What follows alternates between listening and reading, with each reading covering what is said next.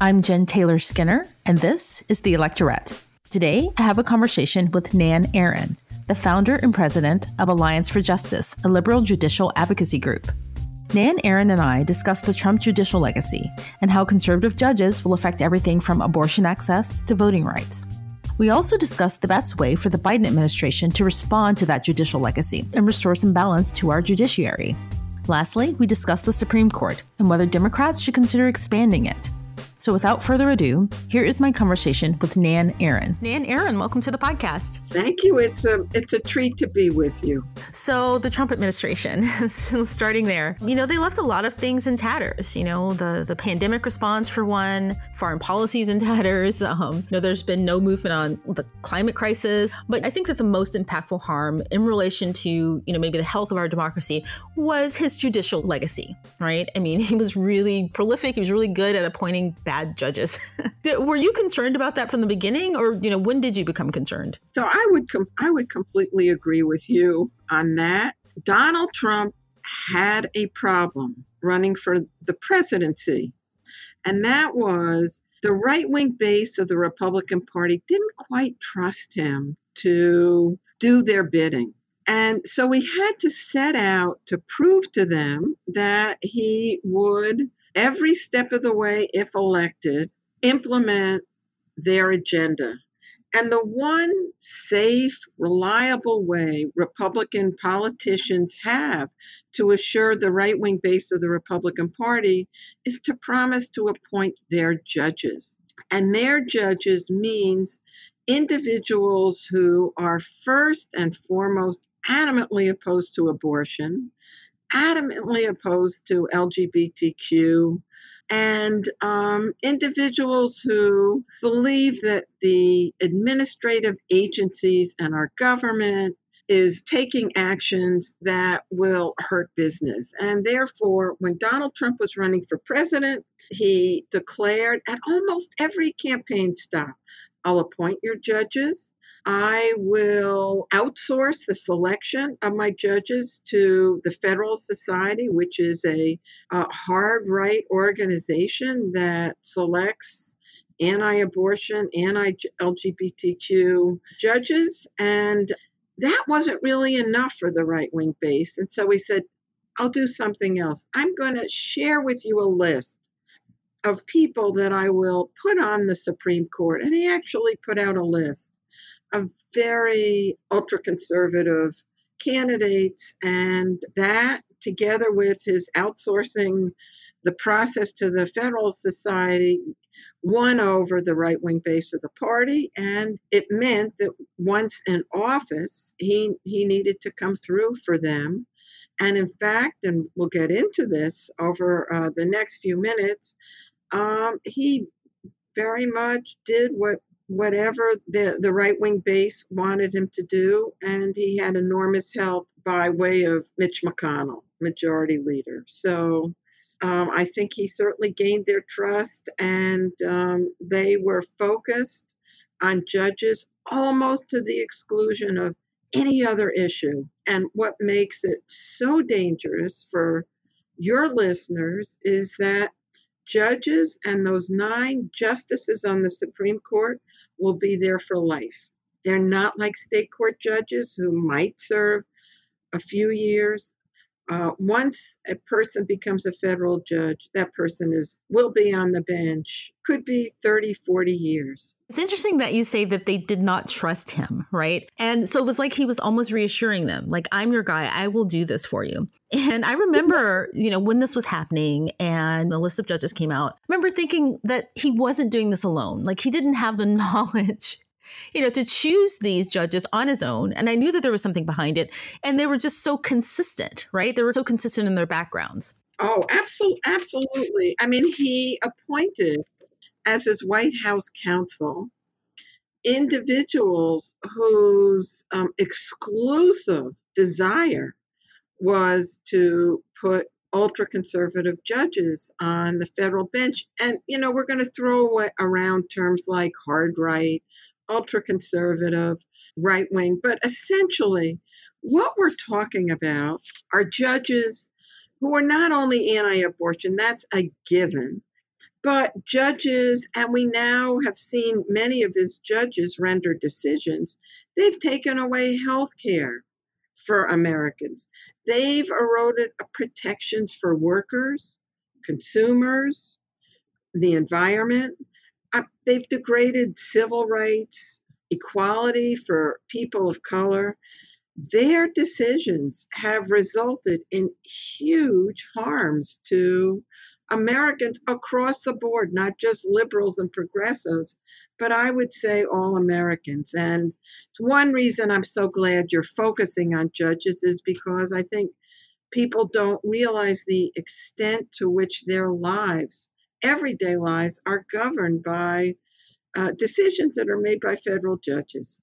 One of the things I said in the first question was that, he was really prolific, right? And there's a huge imbalance now because he appointed, many more judges during his, presidency than President Obama. I think there's something like a quarter of the current, active federal judges were Trump appointees. And that's kind of unprecedented. No one, appointed that many judges in a single term. And I'm just curious as to if we have a sense of how that imbalance towards these like ultra conservative judges will show up in our day-to-day lives. Well, let's go back for a minute, because it's not an accident that Trump had many more judges appointed to the federal bench than Barack Obama.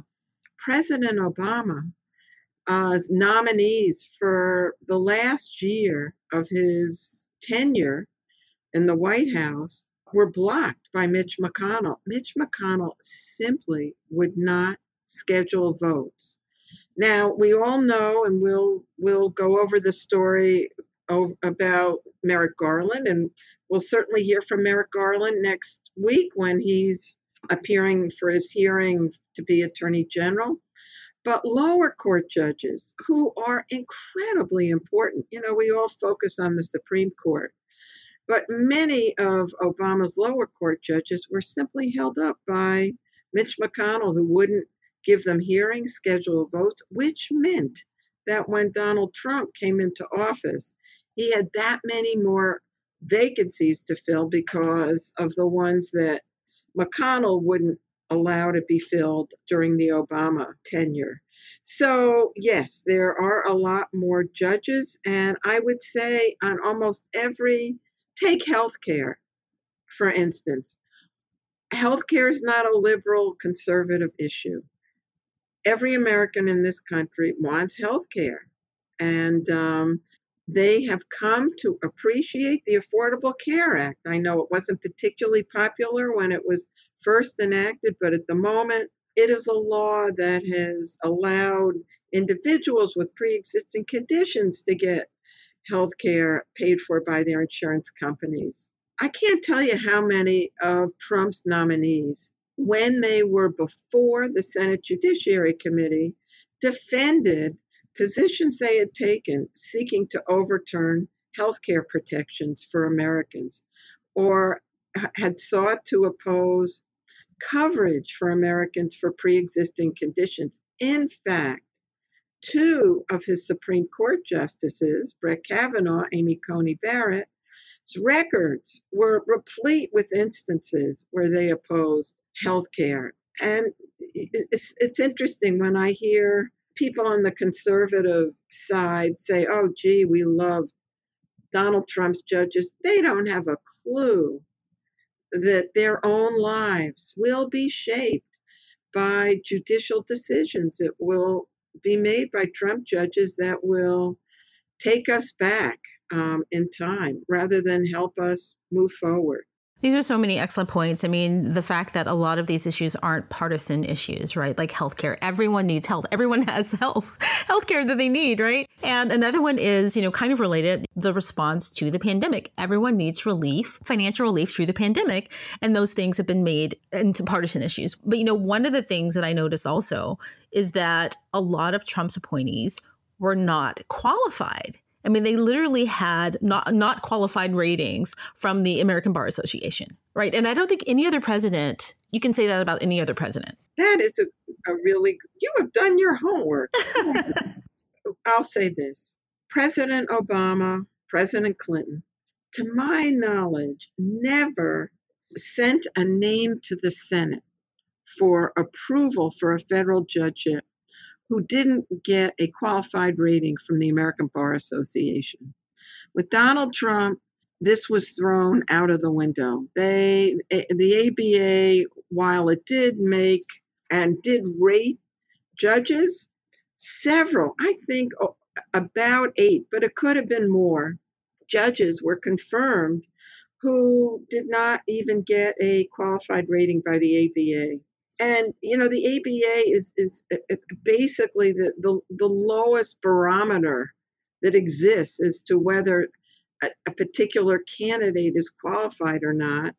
And it's shameful that we've got so many of these judges who not only weren't ABA qualified, but beyond that, declared the Department of Labor, the Environmental Protection Agency, unconstitutional agencies. I could go on and on about some of the judges that are now on the bench, but yes, it was odd that you had so many unfit, unqualified judges confirmed.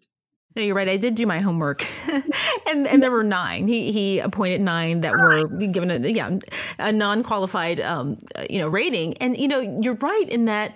You think about the tens of thousands of possible people that do have good ratings, and he could have chosen from. The fact that he would find 9, right, is kind of interesting, right. And it's regrettable because in our system, in our wonderful democracy, you've got the executive branch and you've got Congress. And oftentimes individuals don't know who their person in Congress is, don't know the senator, the House member, haven't made contributions to their campaigns. And often the only forum that everyday people have to get some redress for some problem historically has been a federal court. And our federal courts are supposed to be womaned by judges who are independent, who are fair-minded, and I think equally important, understand how the law affects everyday people. And if you've got judges on the bench who are closed-minded, who have very strong beliefs, mean-spirited beliefs, I would say, it means that individuals at the margins, individuals underprivileged, really have nowhere to turn to get their problems addressed. If they're thrown off Social Security, if they can't get promoted because of their race to a higher paying job, if the factory they work in has many environmental hazards, there's nowhere for them to turn. And historically, it's been the courts. And one very positive opportunity is we now have a new president in office and we have a new Senate. And remember that the way the process works is a president selects a name for a judgeship and the Senate has to confirm that individual. This is not a task that's set out for anyone in the House. This is solely left to the Senate and the White House. And fortunately, both are under the leadership of incredibly competent individuals. Finally. Yeah, finally, exactly. So let's talk a bit about Merrick Garland, because we all know what happened under President Obama. He was nominated for the Supreme Court. That was blocked. And now he's been nominated for Attorney General under President Biden, which leaves a vacancy on the D.C. Circuit Courts. Am I right about that? It does. If this were a Republican Senate, it would be very concerning, because you know what they would do? A Republican Senate would simply not fill that vacancy. But fortunately, Chuck Schumer's in charge of the Senate, and they're considering a number of phenomenally qualified individuals. And I think very shortly we'll see a rollout by the White House of a name for that D.C. Circuit seat. If Mitch McConnell were still running the Senate, he would never have filled that seat. Never. The way he never filled Antonin Scalia's seat by putting Merrick Garland on that bench. on the Supreme Court. So no, it is a new day and it's a new opportunity.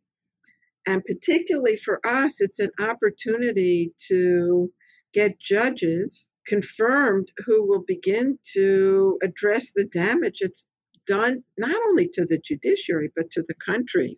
Alliance for Justice has a project called Building the Bench. And the day that Joe Biden won the presidency, we turned over to the new administration names of extraordinarily accomplished lawyers, women, people of color, who were not just prosecutors, but who were public defenders, legal services lawyers, plaintiffs' lawyers, civil rights lawyers, public interest lawyers. In other words, on our list were names of people who come from all corners of the legal profession. And if nominated, will, I think, begin to, as I said, repair some of the damage being caused by the Trump judges. You know, one of the things that happened, I think, pretty consistently during the Trump presidency was the fact that, you know, he and all the people around him, they seem to be masters at exploiting weaknesses in our processes and in our democracy. And this is just one of them, right? You know, I don't think it was intended for a single administration to have this much sway and this much influence on, you know, the judges, you know, or just around the country. Is there anything that can be done about that? Well, it's a really good point, and we're going to have to go into a little bit of arcane material here, because what the Republicans did is they changed the rules by which judges are confirmed in the Senate in order to speed up and expedite the confirmation. So, for instance, they cut the amount of debate time for district court nominations by over 90%. From 30 hours of debate to only 2. They cut out the American Bar Association. They did away with something known as blue slips. Blue slips are literally blue slips, which senators possess and are indicative if once a name for a judicial seat is sent to a senator, if the senator approves of the nominee, they send the blue slip back. Well, what the Trump people did and what McConnell did was simply refuse to speak with Democratic senators to get their permission to send up Court of Appeals judges. And again, this is a little arcane, but Court of Appeals judges are incredibly important. We tend to focus on the Supreme Court. But Court of Appeals judges are often rendering the final law of the land. That's because the Supreme Court hands down fewer opinions each year. And it turns out Democratic presidents always sought the input of Republican and Democratic senators. Trump decided to exclude Democratic senators from the conversation. So there are many other rules and norms dismantled by the Republicans. And our recommendation to the Biden administration is, hey, don't go back to the old rules. Let's go by the rules Republicans insisted on, because there is a critical need to speed those nominees through the Senate as well. I'm curious about your thoughts on the Supreme Court and its current makeup. You know, again, that's something that Trump had a heavy hand in shaping. And, you know, I know this is wishful thinking, but, you know, is it plausible that we could see a shift with any of these justices? Over time, we've seen justices like John Paul Stevens, Harry Blackmun, appointed by Republican presidents, move to the center. And of course, everyone on this call knows Harry Blackmun because of Roe versus Wade. And the question is there a chance that Neil Gorsuch, Brett Kavanaugh, or Amy Coney Barrett will move to the center? And my answer is that these three were very, very different and had different records from Blackmun and Stevens. And I think it is highly doubtful that we'll see anything coming out of these three justices. That there may be exceptions. There will definitely be some exceptions. But I do fear for the country and for our children and grandchildren that these three will be on that Supreme Court for at least a decade or two to come, rendering decisions that will be very harmful to Americans. Thankfully, we've got a different Senate, a different White House, and we will begin to appoint judges who are committed to equal justice and will begin to turn around our courts. Well, regarding Roe v. Wade, I mean, is that really the place that we should be looking if we're worried about Roe v. Wade ending, or I should say abortion access ending, right? Because, getting an abortion in a lot of parts of the country is not easy right now. Well, these are decisions that are actually being made by state legislatures. And what the Supreme Court has done is limit availability of abortion to women who simply have very little access to doctors, to clinics, to public health officials, or don't have the financial ability to get to a doctor. We have not seen this Supreme Court overturn Roe versus Wade, but what we have seen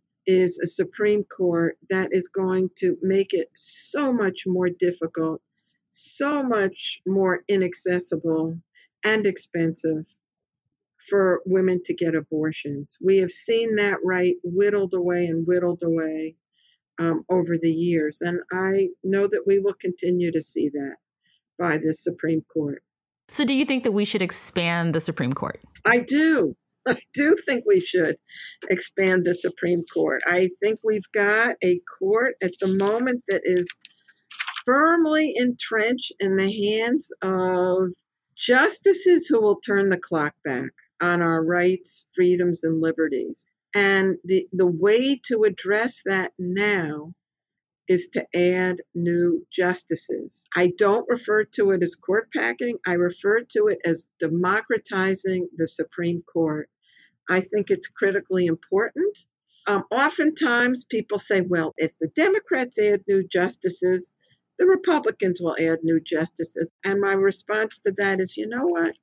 They've already stolen 2 seats and added 2 new justices to the Supreme Court. So I do think at the very least, it's critically important for this administration to take court expansion very seriously. There's a commission, once established, will meet for 6 months and issue a set of recommendations. I don't expect that court expansion is going to happen soon. I think there are many who want to wait and see what the Supreme Court does this term, what kind of rulings are issued, and I think they're waiting to see what the commission is going to recommend. So I don't think we're going to see any such action on this soon, but I'm pleased to see there is now a debate in the country around expanding the court. Well, Nan Aron, thank you so much for taking the time to talk to me today. And thank you for all of your work on this. And just thank you for a really, really helpful conversation. And thank you for having me. This was wonderful. And what a wonderful podcast you all are doing. So congratulations to you and your wonderful work. Thank you.